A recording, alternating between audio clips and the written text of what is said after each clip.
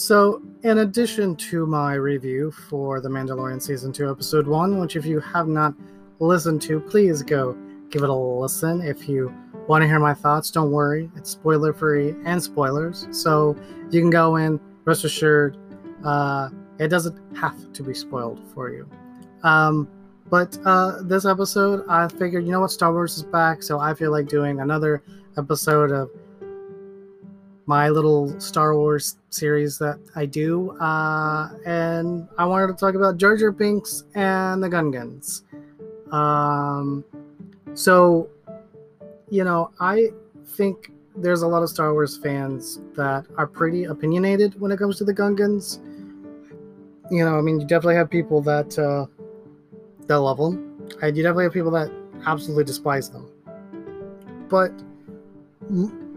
more and more when I talk to people and really break down their prequel hate, if you will, or their bias, what they really hate is Jar Jar. Because when I ask them about their underground city, or their vehicles, or when the Gungans show up in the Clone Wars, not a whole lot. Some people do, but not a whole lot of people have a whole lot of negative things to say. And so I really think that it's one of those things for me, because one of the things I've said since Disney owned Star Wars is that I would love a Gungan-centered TV show, live action. I'm not sure what era of Star Wars. Could be prequel era. I think it would be really interesting to see the relationship between the Gungans and Naboo before it got bad. But there's a lot of different places in the timeline that you could play with them. But I think the interesting thing would be I would love to see more of their culture and more of these. I think it's a fun species. I think it's a fun creature to see in the Star Wars universe, and I think it's not fair that Gungans get so much hate just because of the mess that Jar Jar is for a lot of people. Now, over the years, I've come to appreciate Jar Jar.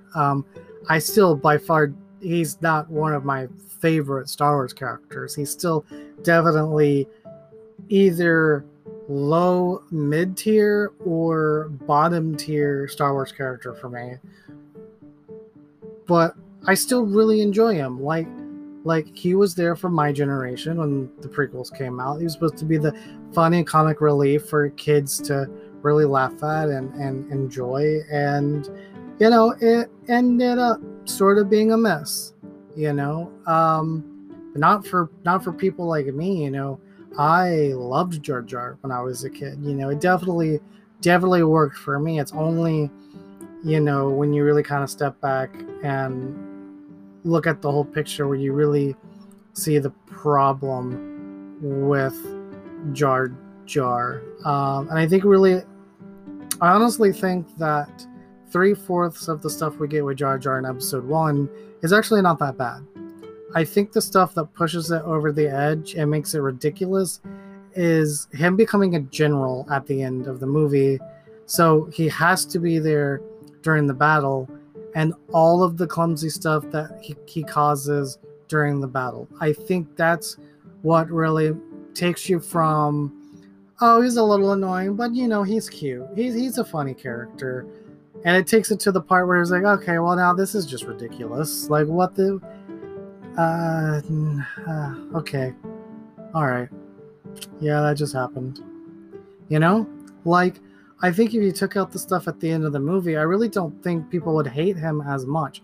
He still would have his detractors, and there still would be people that wouldn't care for him. But I really felt like if Jar Jar was honed in a little bit more in that first movie, Gungans wouldn't be hated so much, and I think we would have been able to get a lot more with them in the Star Wars universe by now. So that's just my little take on Jar Jar and the Gungans. I actually really enjoy the Gungans, and I don't mind Jar Jar. But what do you think? Do you guys like Jar Jar? Do you like the Gungans? Or are you kind of with the crowd on this one and sort of no, I'll take a pass when it comes to the Gungans. But thanks. Well, thanks for listening, guys, and I'll see you guys in the next podcast. Peace out.